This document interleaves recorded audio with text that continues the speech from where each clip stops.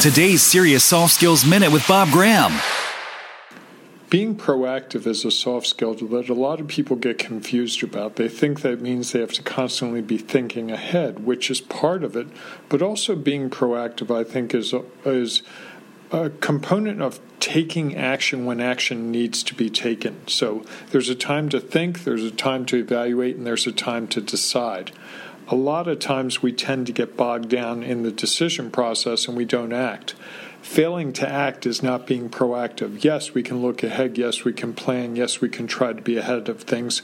But that's not always the case. But to me, part of being proactive is responding as best you can when a situation arises and not causing unnecessary delays.